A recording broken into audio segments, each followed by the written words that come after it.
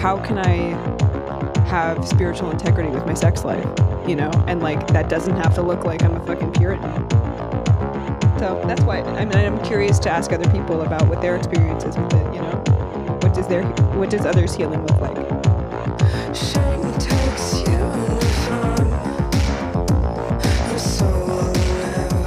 Hey everybody, this is Rose. And this is Louisa.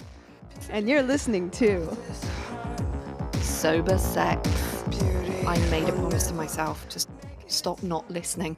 What it looks like now is that I make conscious choices around my sexuality. It started with putting down the substances, really, and starting to listen.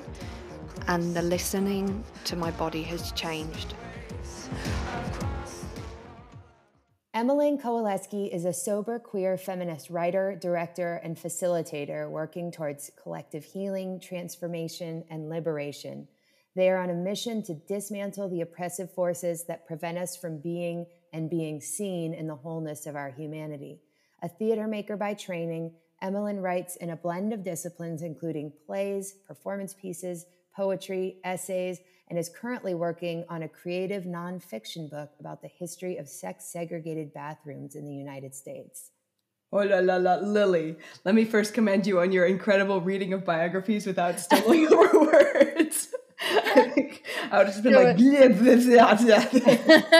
there was a lot in that one. You know what's the only thing when we're in podcasts? Sex and sexuality, for some reason, is really hard for me to say back to back because I often get that question to ask people about their sex and sexuality.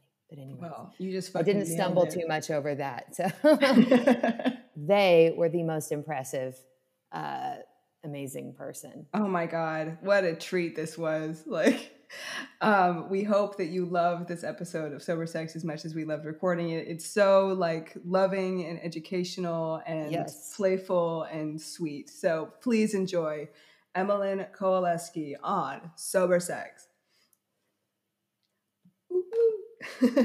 Welcome, Emmeline, to Sober Sex. Firstly, just got attacked by your mic. By my mic, yeah. Lily, can you take the first question? Yeah, absolutely. So first things first, what are your pronouns? They, them.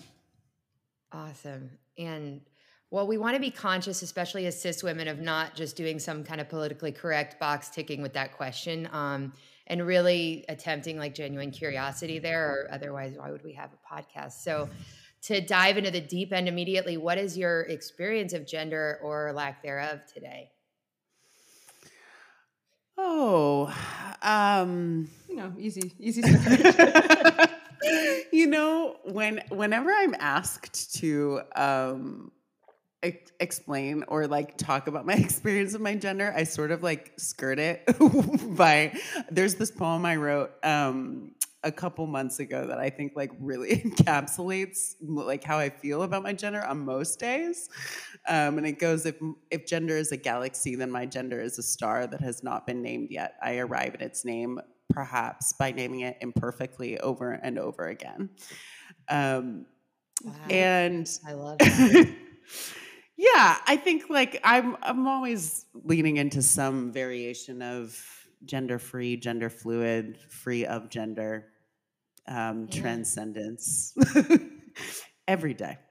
Awesome. So just out of curiosity, as someone who does identify in a more fluid way, how do you feel about the question of what your pronouns are? Is that something you like to hear, or is that something that's a little like, why do we need to do, what comes up for you around that question? I think for me, as someone who uses they, them pronouns, but is also someone who you would meet and would generally, and I feel like I can say this, although sometimes people do automatically gender me as them.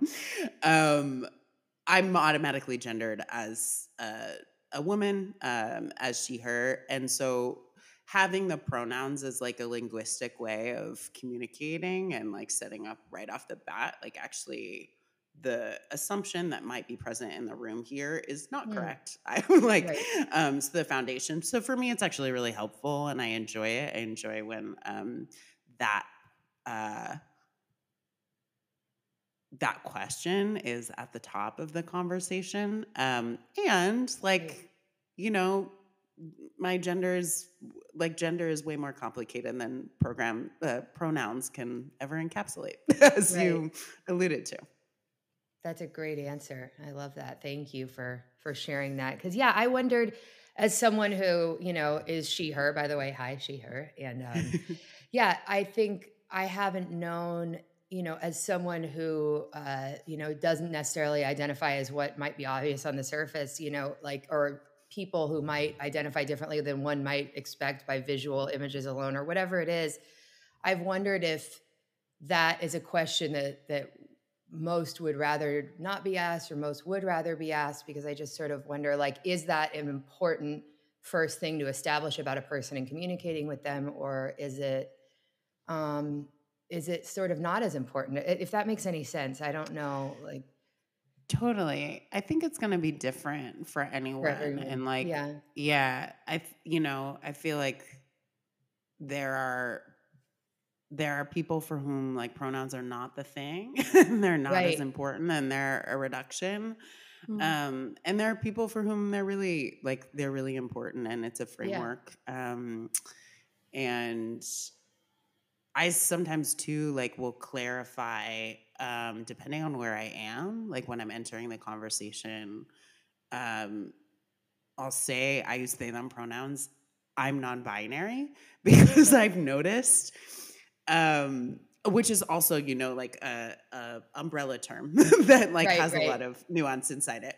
But like I will use that because I've noticed that in some spaces that I'm in, the vocabulary for pronouns actually hasn't been established at all. And so me saying I use they, them pronouns has relatively no meaning. People are just like, what? Okay. People are just like, okay. I'm like, and so I have to be like, yes, this is what that means. Or like sometimes like I will double down and be like, I'm not a woman. Like that's what that means. Like depending on if that feels necessary. That's awesome though. To be able to be kind of read the room, I guess. On your part, like how much do I have to clarify in this instance? Right. Yeah. But I mean, like that must be. Do you notice that once you clarify that people treat you differently?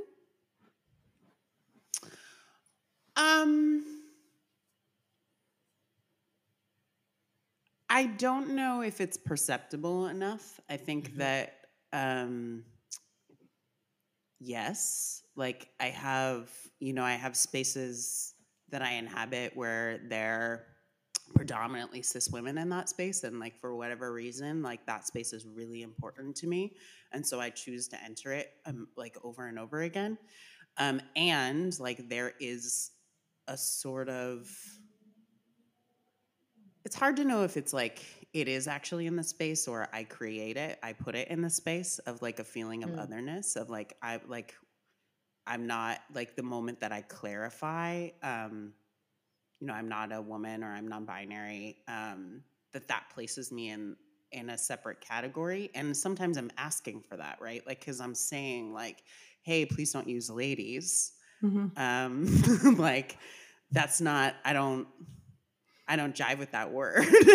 And that creates this sort of like, you know, this underlying thing that we all thought that we were coming in the room with this like commonality. And I find that, especially, not all the time, but especially in like spaces where it's like women and non-binary people, but actually they mean AFAB and like actually they mean like we're just considering you like under the umbrella here. There is sometimes that dynamic of like, well, you're like the like I'm either like blending or I'm like purposely being like, no, I am other. And I think neither feels entirely comfortable, as one can imagine. Yeah, totally. I mean, and I think that's like, sorry to kind of like hurl the conversation immediately into like non-binary question hour. Like that's not the whole conversation, I promise. Yeah. But no, go ahead. No, I was just going to say we bring it up just because it's a conversation we've been having off the podcast where I was kind of asking, is that an important question to start with? You know, does it feel like a are we setting a framework to understand someone when really we should be broadening the vision of the, and not having to use that? Or is it really helpful? And as Louisa said at one point, like, is it really helpful because people haven't had a chance to share, to identify what their pronouns are to others, and that would be a really great platform to do it, so we had a lot of discussions. So we weren't intending to have this. We were just like, oh my God, this is someone who is speaking to this beautifully for a second. So let's ask their opinion, because it's all, something that I think we want to understand and, do the right thing, but also not be doing the box ticking of asking the question. So it's good to know your experience with it. Sorry, Louisa, I did not mean to cut you off. So go ahead. No, not at all. I mean, I think that, like, again, especially as like cis women who do especially in the context of recovery, kind of create quote unquote, like ladies only, like women's stag or whatever. And like how to kind of create, like more inclusivity in that area to be able to kind of not like, I don't know, make the dynamic one where you say, it's either blending or consciously not blending and both feel like shit. Like how, so I mean, because it's like, we're socialized to kind of categorize, and at a certain point that's insufficient. Like there's more nuance, like there is more than the binary. So how do we kind of like cultivate, curiosity and affection with that, as opposed to just like, well, now we're all uncomfortable. For sure. Yeah. I think, I mean, first of all, I'll just say that like I appreciate being given the space to elaborate on gender and like to not have, the question about it just end at pronouns, which is a very welcome space. And I'll say, like, in the context of recovery, I think that was something that I struggled with when I was in recovery, and I was like finding which meetings worked for me, and like would go to like the meeting where it was like goddesses in recovery and or like whatever it was going to be, and like ask our non-binary people welcome here, and then be the only one in the room and feel that tension, and also like be in the first moments of really claiming my pronouns and my identity at the same time. And I think it was, in a way, like it was super uncomfortable, but it also taught me a lot. Like it was one of the ways that I actually still continue to to navigate my gender, and like what actually does make me feel safe and seen and held in a space where that's designed for me to feel that way, and what choices I'm making. And like lately, it's usually going to meetings that are all gender and specifically queer. That generally makes things simpler. Understandably. No, but that's really helpful. That love, like, I think that kind of north in from wherever one is coming from, like how do we create a sense of helping others feel safe and seen and held within the environment in which we are existing, like especially recovery, but like really everywhere. Like, and that, again, like I think that this could be kind of, I don't know, deemed by some some evils of the world, like a snowflake conversation where we're like, we can't feel safe and seen and held all the time. But I'm like, why not? I mean, like, why not have that as an intention of interaction and like see where it goes? Because this is like really helpful and really nice. So thank you for kind of expounding with us. Absolutely.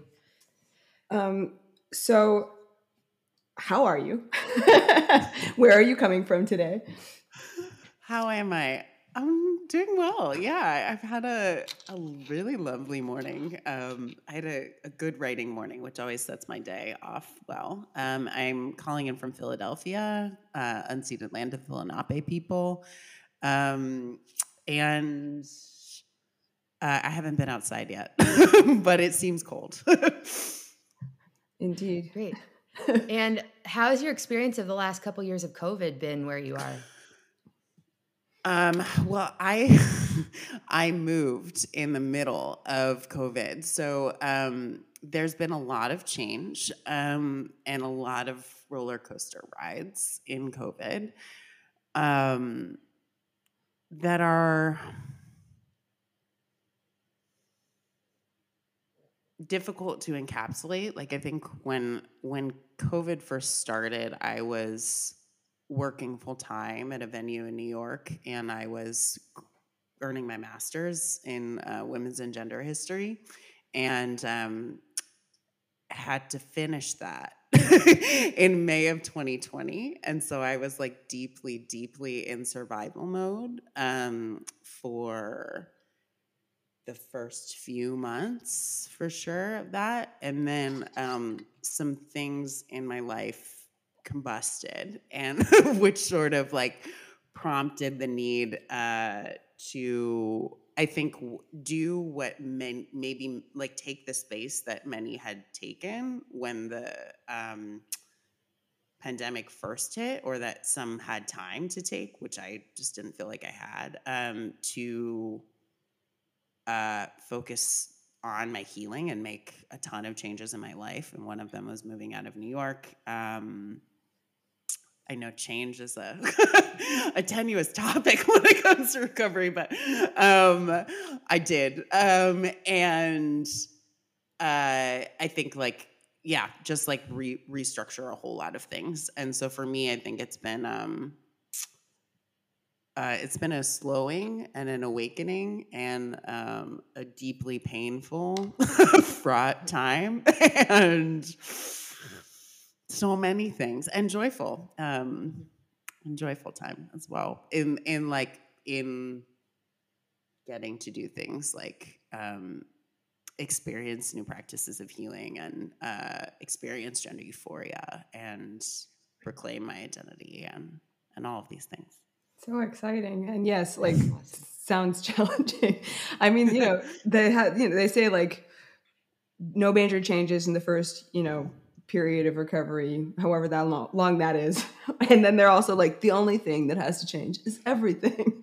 So it sounds like it's like you made a nice. It sounds like a riddle to figure out. It's so funny. You know, I was just thinking when we used to ask this question before, and it was like, how's COVID been for you?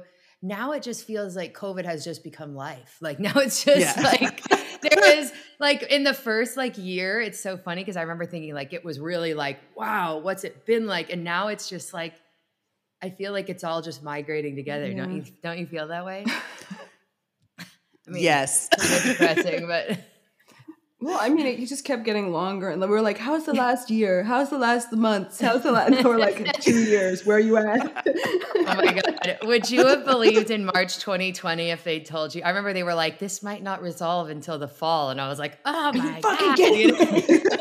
And now here we are in 2022. What's up? But it's crazy. Welcome to living life. Yeah, here we are. Sorry, that's like such a genuine like. I hate this. I know. Yes, it's evolving. It's unfolding. It's reality. So we got in touch, as we mentioned when we reached out to you, is that a grand sponsee, shout out M, we know you're listening, sent over your article from Salty entitled Beyond the Whiskey Woman, Bidding Goodbye to Alcohol and Gender. And this was like a wonderful, wonderful read. So can you tell us a little bit about kind of what brought you to write that piece? Because I think that like, you basically like are the perfect sober sex guest. I'm glad you felt that way. That piece, I think it came out, it came out of a lot of feelings that I was having. I was in early, and still am, in early 2021, was doing a lot of research on late 19th century, early 20th century feminism, and like links to purity and temperance, and like thinking about constructions, particularly of white womanhood, in terms of this like chaste, pure, sober, or like pure person who abstains from alcohol, and sort of like the backlash to that being like, then like the opposite of that construction of womanhood is like someone who someone who just like drinks all the time and sleeps with whoever they want or whoever's in front of them or whatever. like and Jessica Rabbit / Annie Oakley. yeah. Just like, no in between, right? Like that's just like we go from here to there.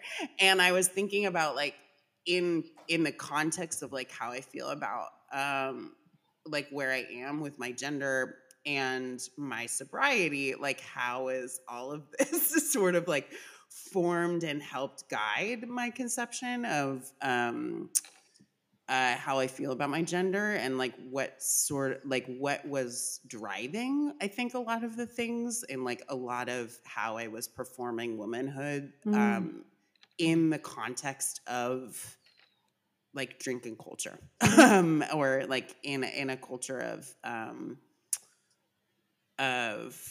like in that sort of like way of like I am the whiskey woman and I'm cool and sexy and like I can drink as much whiskey as you and like I'm chill and like whatever, no strings. Like all of which are actually like totally fine and completely inauthentic to my being. So which is like something that I got to discover when I stopped drinking. And yeah, that was a winding answer to your question, but those were some of the things that were floating around. No, that's really helpful, actually, because I think, as a cocaine addict, like I was very offended when people were like, "You're just a coke slut, you're just a party girl," and I was like, "What are you talking about?" Even though, like, yes, totally. And it was nice to kind of reflect on like what kind of, in order to kind of keep up with alcoholism or addiction, like what is the performance, including that of gender, because I'm like Lily, I think yours was also really specific and antithetical to like who you are. Yes. Or I mean perhaps like this is all actually valid parts of us, but not like the number one to present, right? Like Yeah, totally. Yeah, I think go. Sorry. Oh, no. I was just going to say, I feel like, they talk in our literature about like this thing of like instincts that go awry, like, or instincts that are sort of enlarged or exaggerated. And I feel like that's sort of what it was for me when I was there. There were instincts for these kind of things, but it was just so out of proportion, and just so sort of thrown off by chemical everything that I think like it really was like to me, like things around sexuality were like really dear, cherished, like tender, nice things, but then they just got inflated by ego and chemicals and crazy. And then it was like, it took on a life of its own that was not true to me, but it came from a seed of something that was true to me, if that makes sense. Yeah, totally. Yeah, I deeply feel that. I mean, I think there was a lot in like what I was searching for or striving for or what I was after, like that is authentic to me. Like, and like sexual liberation, like that's an ideal that I hold, that I like, but it's just like, how am I embodying that? And like, what are the choices that I'm making? And are they actually like, am I finding liberation or am I finding like some manufactured like version that I've been maybe presented like I'm mistaking for liberation, or it's been presented to me like it should be, etc. Absolutely. Oh, that's really fascinating, especially because like you do a lot of like your kind of métier is theater, right? So it's like and saying like as a performer, it's like what is like the authentic part here, and what is the kind of like identity I'm putting on as the capital P performer. And like what enables me to kind of occupy that space authentically versus like, masking my deep insecurity or not knowing who I am, right? Right. Right. Uh-oh. Yeah. So it seems like that for you and many of our friends in recovery, that the self-honesty required to stay sober really demanded like kind of claiming gender and identity, or like releasing yourself from the, as you said, the whiskey woman. Like how did that kind of unfold? Because as I recall in your article, it was kind of stopping drinking kind of forced this confrontation almost, no? Yeah, it was. I think there there was like a balance when I was writing it of like how to communicate that I like my conversation with my gender it was something that had been like I'd been in conversation with myself with that while I was still drinking, but I was doing it silently, and I was like internet searching like concepts instead of talking to people, and I was playing with my pronouns, but I wasn't claiming them. I wasn't like, I hadn't really said to many people at all, you know, I'm non-binary. And like, I think like around July of 2020 is when I stopped drinking. And around that time, like maybe a month before, I started seeing my current therapist. And I remember being like going to her and saying like, this is something that's true about me. I'm non-binary, or I think I'm non-binary. I'm looking to explore that in therapy. And I think what the quitting drinking did was it both allowed me space to be with that, because I had to have, like, there was so much space where I had to honestly be with all of my emotions. Yikes. The horror. The horror. And like I also could sit with that and explore that. And I think, like, as I mentioned in my article, there was this piece of it too where like I'd spent a lot of my life like sort of going to people and asking, who am I? Like, who am I? Tell me who I am. And whatever you say, I'll believe you, like in various ways. And there was a moment, or like there was sort of this process for me of going like, I don't actually give a shit. Like, I don't give a shit what you think I am. Like, I know it. It's this. Like, can I claim it? And if you resist that, also, can I like be strong enough in my authentic understanding of self to let that be the case, like to not have to shrink myself or change myself to fit your understanding of me, which is really, I think, what the major thing I got through sobriety was, and through being in the like adjacent recovery program that I'm in. That's awesome. That's so ferocious. Like in that the like language that you use about it, like how do I kind of hold the ground of self, right? Yeah, absolutely. Well, so you also talk about how active alcoholism or addiction makes it challenging to kind of authentically name and embody desire or romantic connection or communicate it all around that stuff in a real way. So this subject always conveniently pivots us with grace into our classic sober sex anchor question, which is, what were some of the first messages you received around sex and sexuality? Yeah. Keeping it light. So I think in my like early coming into my sexuality, I was awkward, and I was not necessarily like, I had a lot of friends who were always dating and like always all like from, you know, middle school to high school, and like in that sort of period of life. And I like, that was not my life. I just like, you know, I went alone to prom twice, and like and I was really in this, and yet I deeply craved that. Like, I deeply craved romantic relationship. I deeply craved sexuality, like being able to explore sexuality with another person. And because it didn't really occur to me to like like explore it with myself in like any way, shape, or form. And so a lot of my early like messages, I think, that I got were like, I'm not like I have to be sexy. I want to be wanted. I want to be like, and it was about like, sexuality was about being desired rather than desiring. Mm-hmm. And I think that, and there was also like messages that I received to like throw my mom under the bus. I love my mom, but I distinctly remember this conversation where like I was driving. I used to like go on long drives when I was like 16 or 17 with this boy who I, to be fair to my mother, I did have a crush on.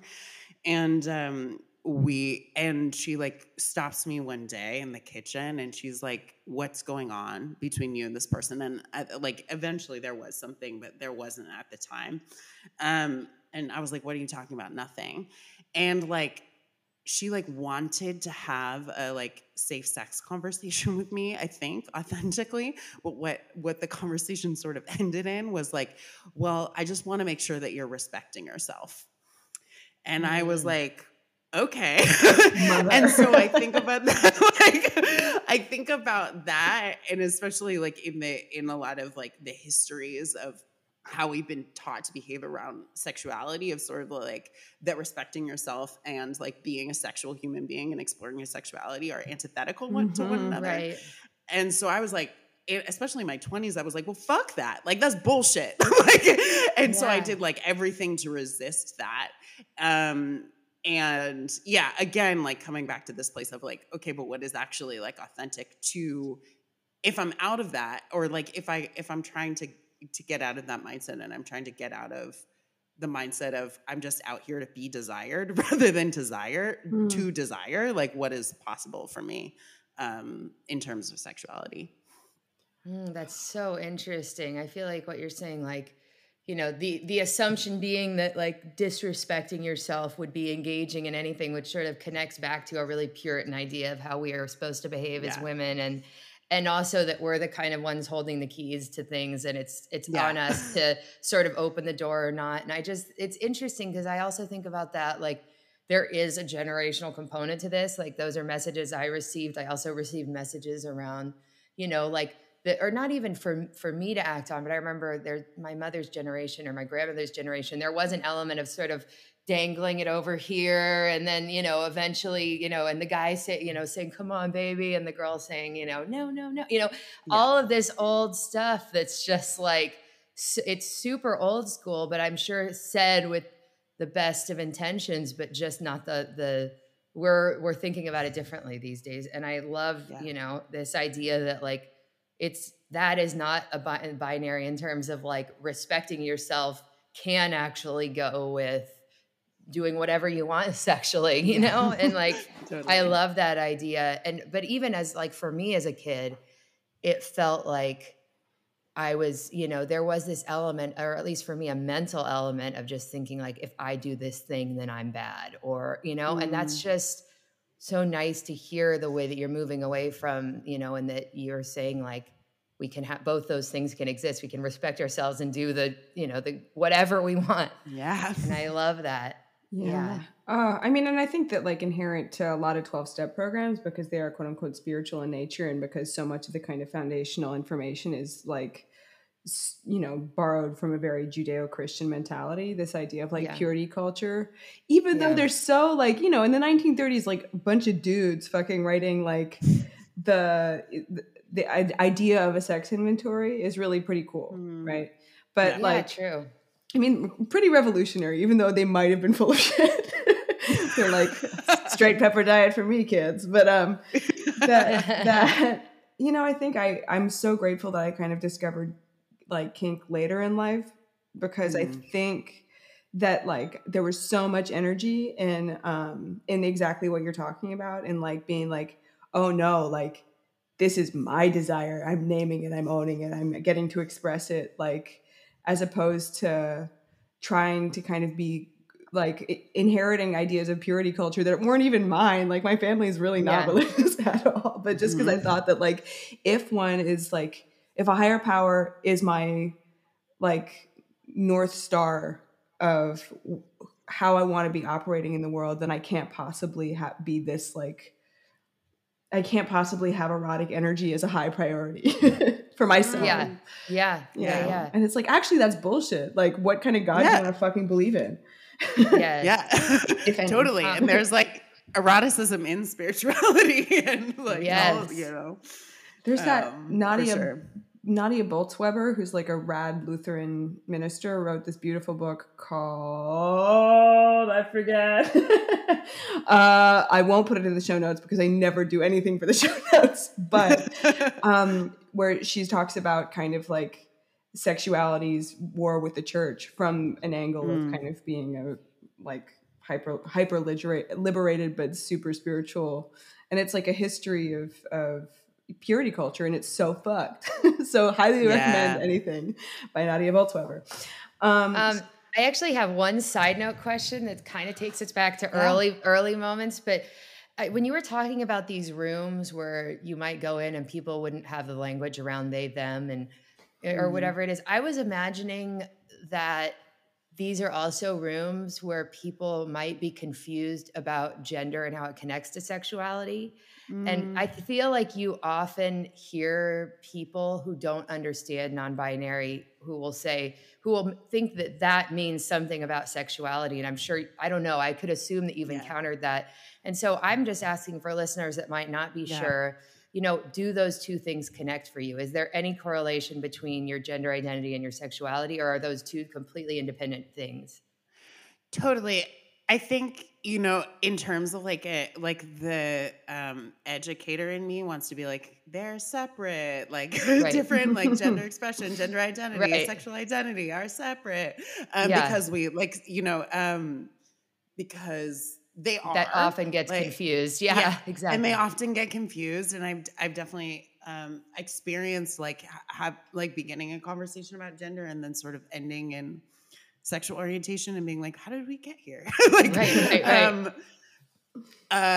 for me, they are related in my experience insofar as some sexual experiences that I have taught me about my gender.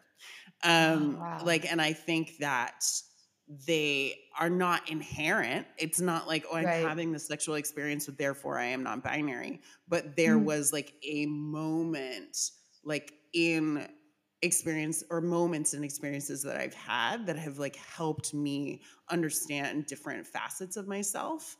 And like I will name, I think particularly I identify as bisexual, and by that I mean like have the capacity to be attracted to all genders. And I like these encounters were specifically with people who identify as women. And I think that there's this complex relationship that I'm honestly still teasing through of like, I spent a lot of time in relationships with men. Like I was pretty much exclusively in relationships with cis men until I was 27 or so. And then continue because I am bisexual to date cis men. And there was I think there's a way that I get feminized when I'm in relationship with cis men that I think is unconscious. Like I don't think anyone intends to do it, or even like it's just cis straight men specifically. And so that like it's wrapped up in terms of like, oh, is it a problem for me to like date a cis straight man? Not necessarily, but not if it impedes my ability to express and relate to my gender. And if I'm constantly being treated sexually and otherwise like I'm a woman or being feminized in certain ways, then that becomes a problem. So it's like very it's very Tied up. Tied up. Thank you.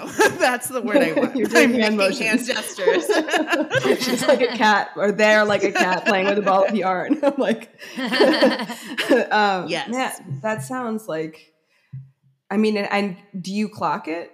I wonder, like in the moment, are you like, nah, or is it invisible for you also until it's not?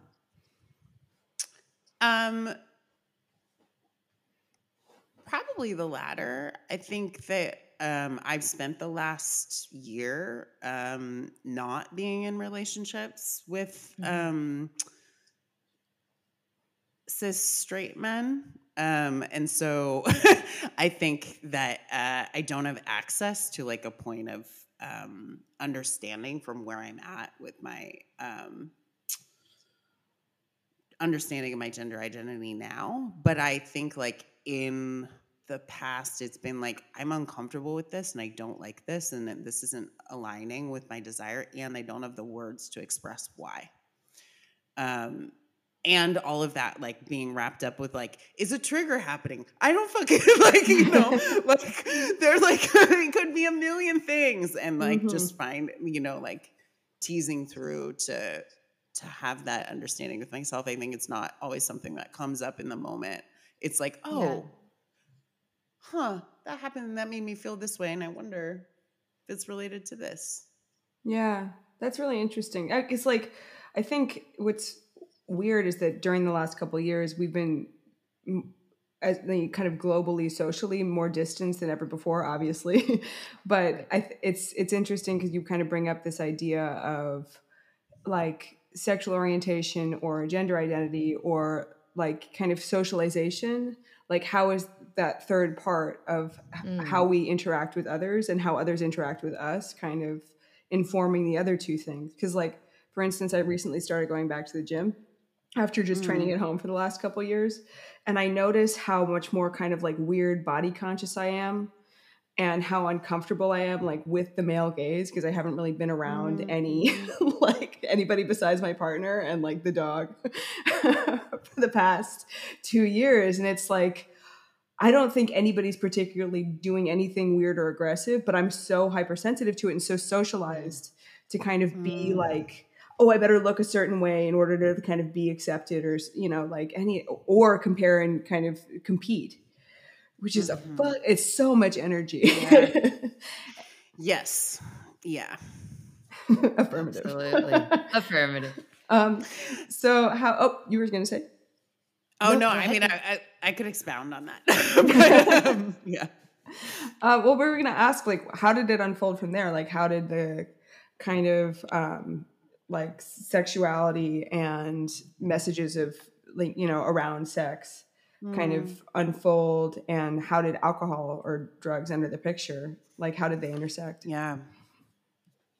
Yeah, I mean, I think the one message that I will name off the bat that I didn't mention earlier is that, like, I really truly thought that they, like, because I was attracted to men, that I could not be attracted to other genders. Like, that was the message that I received. Like, I didn't, I had older gay women around me, but like bisexuality was like not a concept when I was, I don't know why, when I was in high school, and so it took me a long time to I don't want to say come to terms, but just like embody that or be with that. In the evolution of it, I think like I started drinking when I was in high school. The phrase that I use in the Salty article is like as a way of like inhabiting some version of cool that was not really authentic to who I am. But just like, yeah, you know, just like that's what people were doing. And like, again, like to embody this version of like someone who was to be wanted was to like go to the party and like get drunk and be free. Like, and I think there was a lot of that through my 20s, and it just like continuing with this, like, if I am like cool and chill enough, like, were I to go back to that age, I would like never spend any time playing beer pong, like, for any reason. But I would, like, right? Because like that's what, you know, the crush was doing or whatever. And so I think it was like, it was really intertwined. Ugh, yeah. Like, it was really intertwined with like the chase of people. And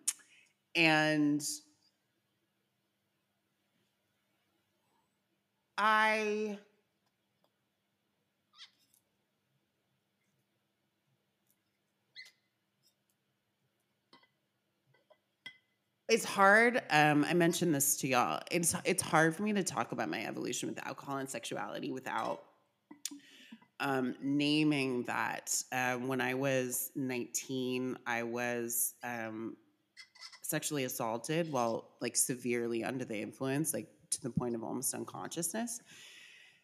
And I didn't really come to terms with that for like another 10 years or so. And I think the toll that like took on my body was something that I am like still, or like the toll, the relationship between alcohol and sexuality and like consent have been like this thing that that I'm continually unpacking. And like now I feel like I'm losing a thread, but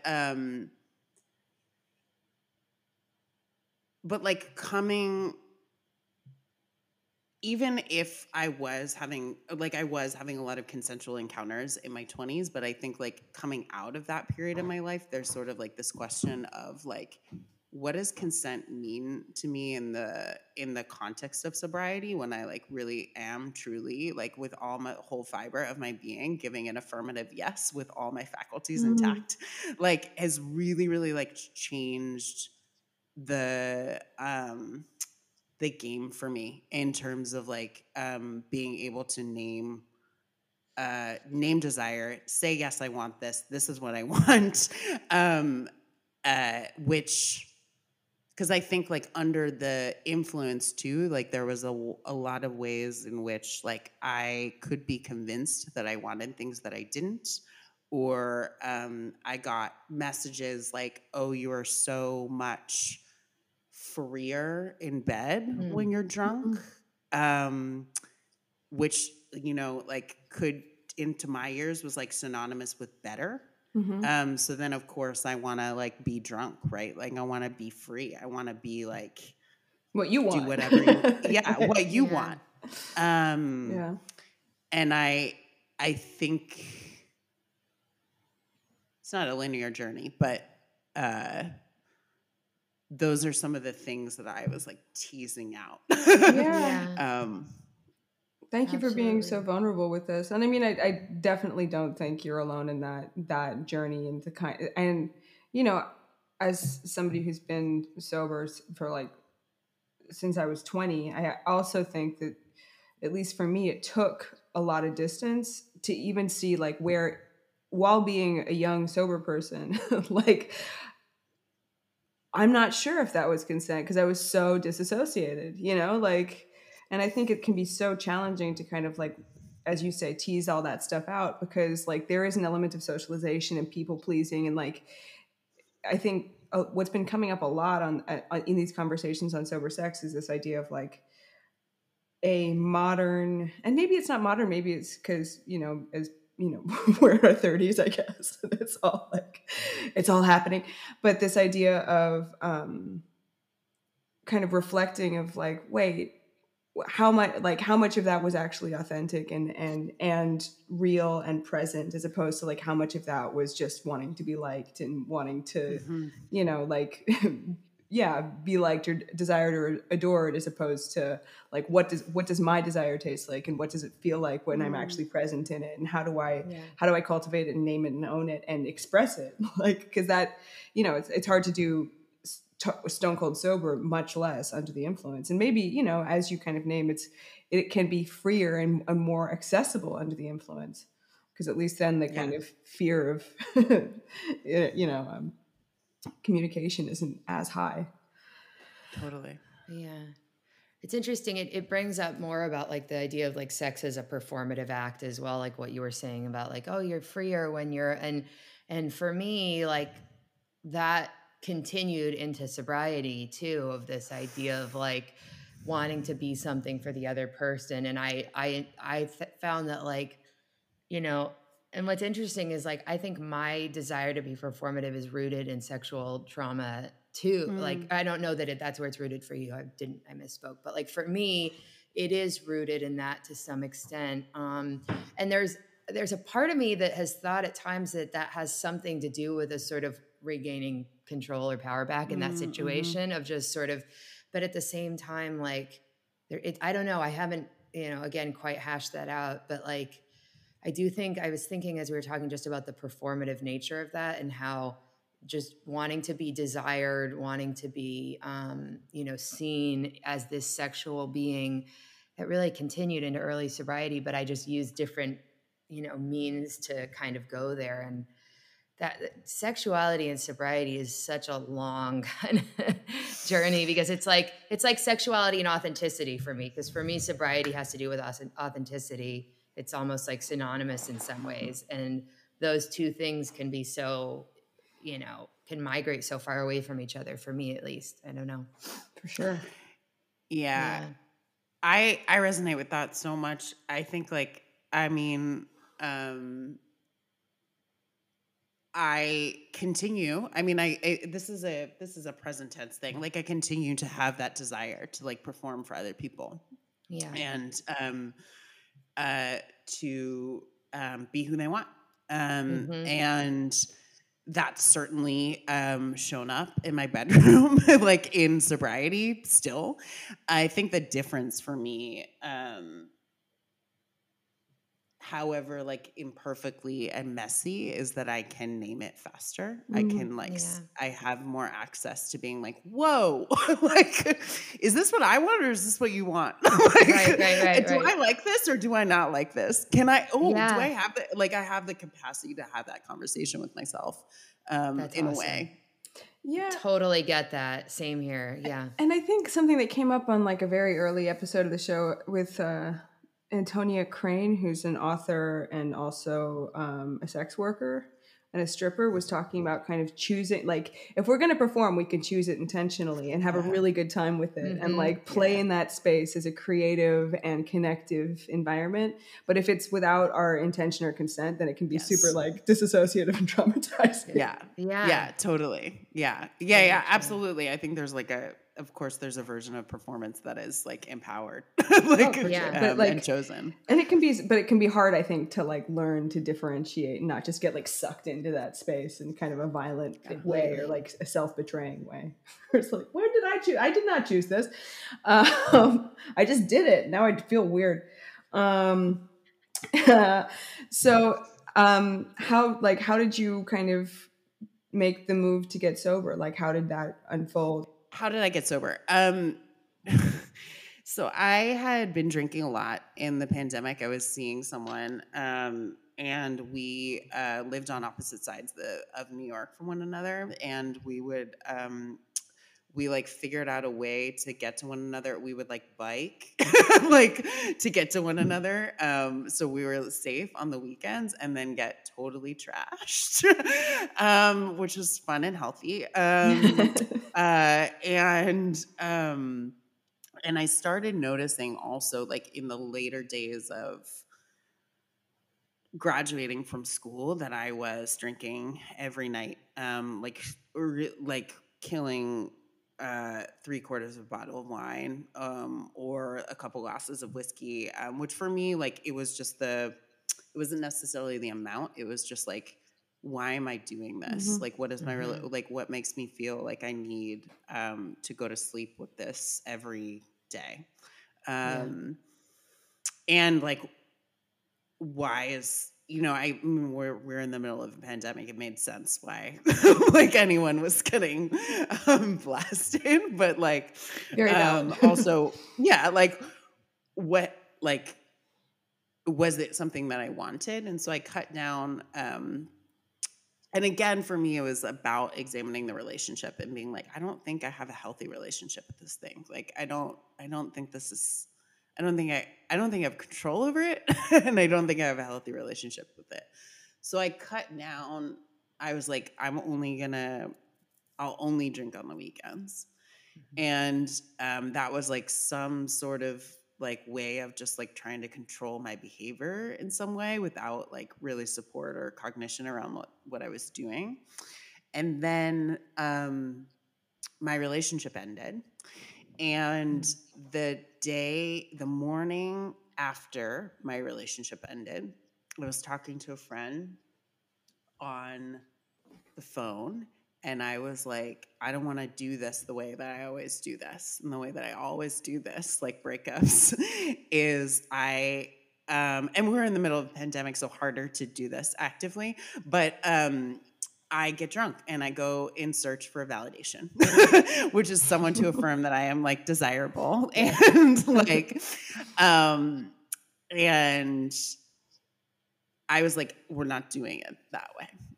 So I gave myself a week to use alcohol to numb my feelings, and then I quit. Wow.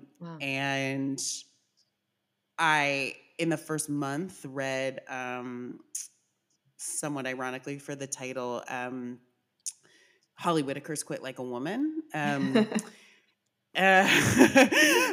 Which is like where I got some of the concepts that I talk about in the Salty article of like, you know, women wearing, women being marketed alcohol like a power suit. But that like gave me a lot of tools in like just in that book to like things that I might do or might try, because the whole conceit of that book is that Holly got sober without AA and was like really resistant to AA for a number of reasons. And I wasn't like consciously, like I'm not, I just didn't, to be honest, like I just didn't really identify as an alcoholic. And I was just like, I'm just quitting drinking. Like, and then I needed support, and my sister is 3 years sober. So I called my sister one night and was like, I don't know, like I need a meeting. Like I actually can't do this alone. And my sister was like, sure, like here are resources. And also, do you want to try this? Which is how I found the other recovery program that I'm in. And around that time, I also was like one of the things Holly says in the book is like a lot about like yoga and meditation and like all of these things that are beautiful to do when we have the time and access and money. And I was like, no, I'll start meditating. And I could not meditate, but I found breathwork. I found a breathwork studio.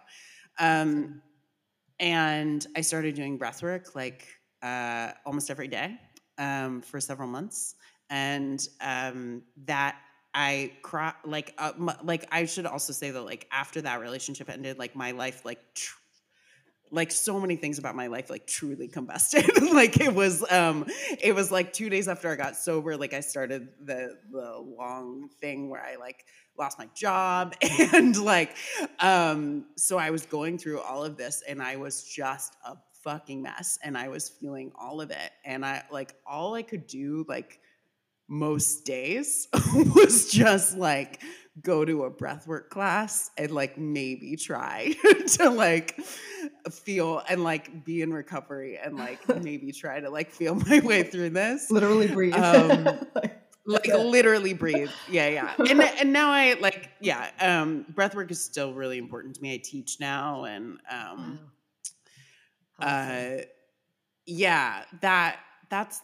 that's kind of the story of like getting into it for me. Amazing. Like truly. And also to kind of be on the other side in such a different space than it sounds like this part of the journey started in it's awesome to behold you before us today. Yeah. Totally. Absolutely. I mean, messy shit has continued to happen, but like, yeah, I do feel, there are tools. I have tools that I didn't have before. Like my tool is like running and drinking. Validation mission. Validation mission. 3, complete. Check. Oh, go ahead. Oh, so like in your recovery, I mean, it sounds like breath work is probably a big part of this, but how did your relationship with your body, like either sexually or as a performer or globally, like whatever, how does that evolved?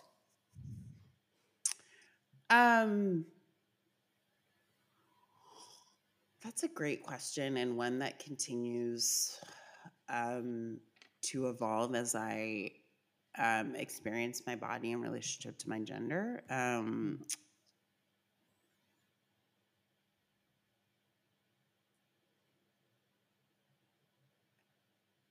I think the thing that is coming to me right now is like I again with desirability and performance of womanhood, like big theme, and along with that was like I have to be thin. Gotta be thin, gotta look like this, along with all those messages. And so there was various permutations of eating disorders and like, like in early 20s, like going for a 6-mile run, eating hummus, and then like going out to a bar, like, and I think what is changed and evolved is over time, like not necessarily like I got sober and then this happened, but like a love of my body and a practicing a love of my body, like a actual like high up practices where I sit down and say to myself, like, I love you, body, I love you. I love you, self, I love you. And I have gotten to the point where on most days I believe that. That's on most fucking days. Huge, though. And like, yeah, that is a massive accomplishment. It's amazing. And I believe you when you say it too. Which I think is a big deal. Yeah. And I feel, honestly, like I feel sexier and more in my body than I've ever felt in my life. And that is like, I think I like all of the striving for like looking way, way different than I look now. And like, this is I don't want to say where I feel most comfortable, but like, I think in terms of a threshold of where I've been in my life, like, I'm definitely like finding a form of love I've never felt before. Oh, I love that. That's so awesome. Awesome. I feel like warm and fuzzy. I'm like, this is amazing. I know. And how has recovery informed your creative process, would you say?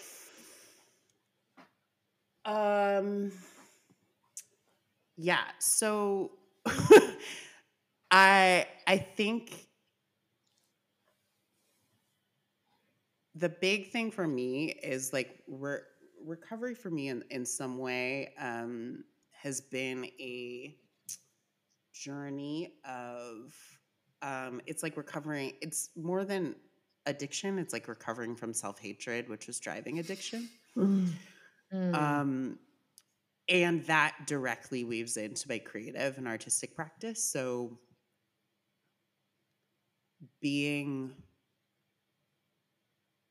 practicing, I am not I am not great at this all the time, but like practicing letting go of perfectionism has been a really big theme of the last year, which is really related to recovery. Practicing not beating myself up if it's not perfect, if I don't use exactly the right language. As a writer, I'm very I am like, will sit down, and if I can't find the words that I want for something, or if like the right words that don't come out of my mouth, I'm like, my inner critic becomes terrible and paralyzingly terrible. And a lot of recovery has been reckoning with that. of learning how to talk to the inner critic, of learning how to talk to my inner children who feel like rejected and like like Terrorized. terrorized, and like have conversations with them when they are acting out when I'm in my creative practice, or like listening. And this is a big thing for me. Like I used to, because my inner critic, like most people's, is a absolute terror asshole. Like, and I had so many moments, especially before I got sober, where I would yell at them. I would be like, why are you trying to kill me? Like literally, why? And I think it's been a bit of a practice of thanking them for, like, one of the things that recovery has taught me is that all my survival mechanisms are survival mechanisms that I had to use in order to stay safe. And those have served me well over the course of my life. And if I don't, I can let go. I can let go of that. And so I can thank this inner voice that's telling me that I'm not enough, and that I have to work harder, and that I'm not this and I'm not that, for the purpose that they've served in my life, and invite them to gently let me live. Please. I love that. Please. Thank you so much for sharing. May I live? So that really resonates. Yeah. We discuss the notion of a sex ideal on Sober Sex, or who we want to show up as, or like grow towards being in our sexual or romantic relationships. So what is your sex ideal today? Ooh.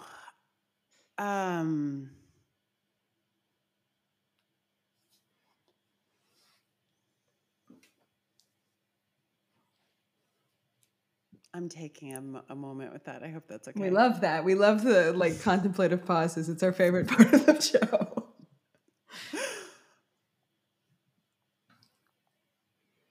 Is that in terms of like a quality, or like an ideal as in like a person?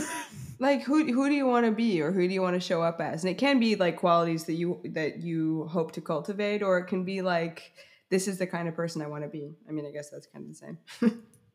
Both and. I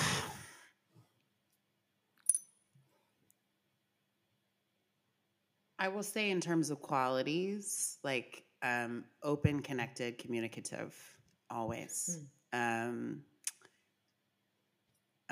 Embodied in my yes. In touch with my desire.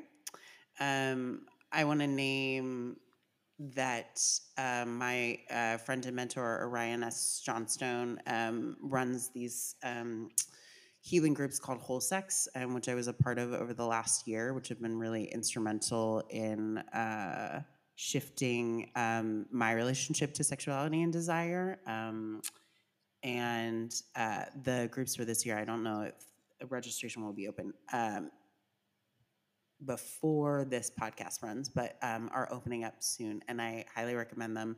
And I think what Orion teaches in terms of connection to communication and desire is always is somewhat of a sexual ideal. And I will also name that Sonia Renee Taylor, who wrote The Body Is Not an Apology, who's absolute force. I think that level of radical self-love is integral to the kind of sexual embodiment that is my ideal. Thank you so much for those resources. Yeah, thank you for sharing that. Well, so last question we have before we go into the lightning round is that you talk about liberation work in your bio, which is a subject that's very dear to us. So how do you feel like sobriety is liberation work? And then the notice, yes. This is a leading question. Lol. It is. I'll affirm it is.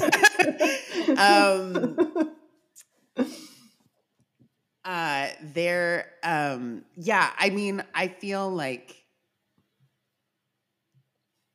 again, riffing on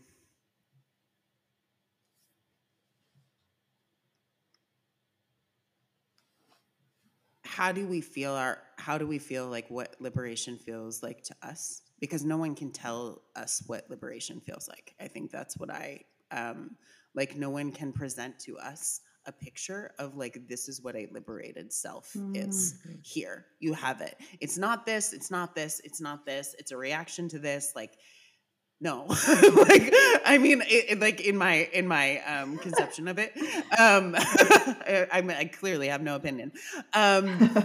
It is like what it feels like to you, and I think a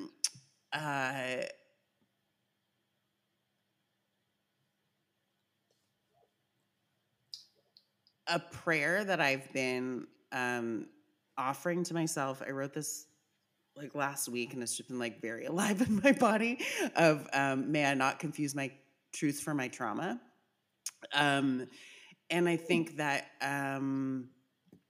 the liberation in that is like, can I continue to like dig through my trauma and heal from my trauma so that my truth becomes ever more present in every moment of my life? And I think the relationship with sobriety is that is in a lot of ways made possible through sobriety. Not that we all have to not drink alcohol to achieve liberation, but that like that sort of deep conversation with self and that healing work, like I think is liberation work in a lot of ways. That's so beautiful. Love that. And I love that you posed the question of like, what does like liberation feel like for me? Like, what is that embodied quality? Because it's what, as you were saying that, I'm like, spicy. Yes. Yeah. Which is like, that's okay, body. Like, whatever you say, totally down. Yeah. Oh, fantastic. What a beautiful way to wind down the conversation. So, lightning. What is a book you have loved recently? That is a really great question. I'm going to go with the one that is below my bike stand, which I really love, which is Wayward Lives and Beautiful Experiments by Saidiya Hartman. Awesome. Yeah, Awesome. which is history, fantastic. Wayward Lives and Wonderful. Beautiful Experiments? Mm-hmm. Okay. Noted. And what turns you on?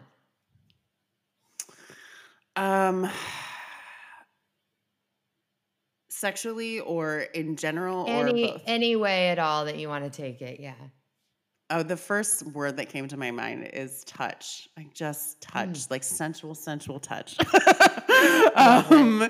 And what turns me on in the like in the day to day is just like feeling connected and alive in getting to be full and free, and whoever and as fluid as I can be in that moment. That awesome. Yeah, and helping others do the same. That turns me on. Yeah. Love that. If you could be any animal, what would you be and why?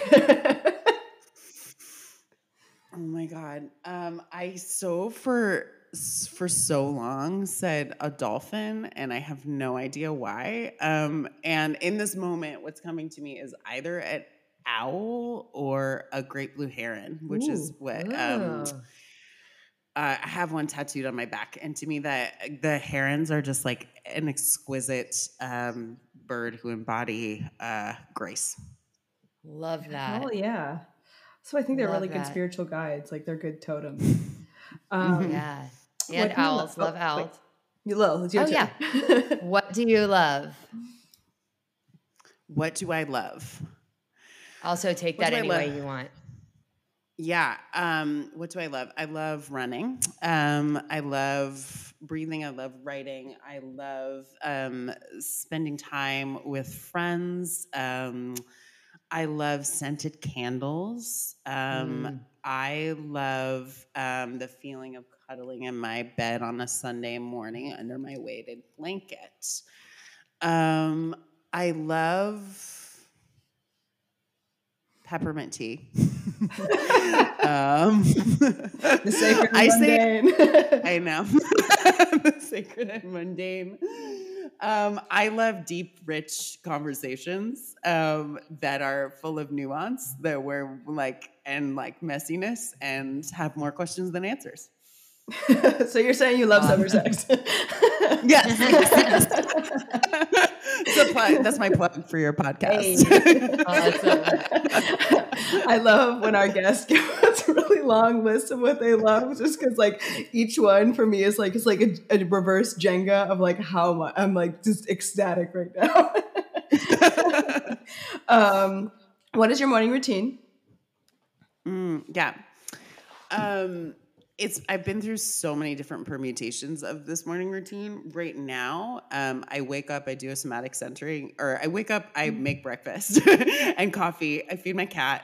I do a somatic centering practice, and then I write down I have an accountability writers group, and I try and work my book for 2 hours before I do other things in the morning. Fuck yes. Awesome. Well, last question. Where can we find you on the World Wide Web? Yeah, EmelineKowaleski.com is where I live on the internet. My Instagram handle is at Emily with an _N. And I also sometimes post poetry on Love Notes for Liberation. Ooh. Wonderful. You're just an absolute treat. Thank you so much for your energy and your light today. What a joy. Oh, thank you so much. This has been so much fun. Thank you so much for having me, and thank you for reaching out. I'm so happy that you answered my cold call DM. I was so happy that you were a person and not someone trying to sell me followers. Which is what I usually get when I check my requests. No, next time. I can't promise anything. And then they just have money emoji, money emoji, money emoji.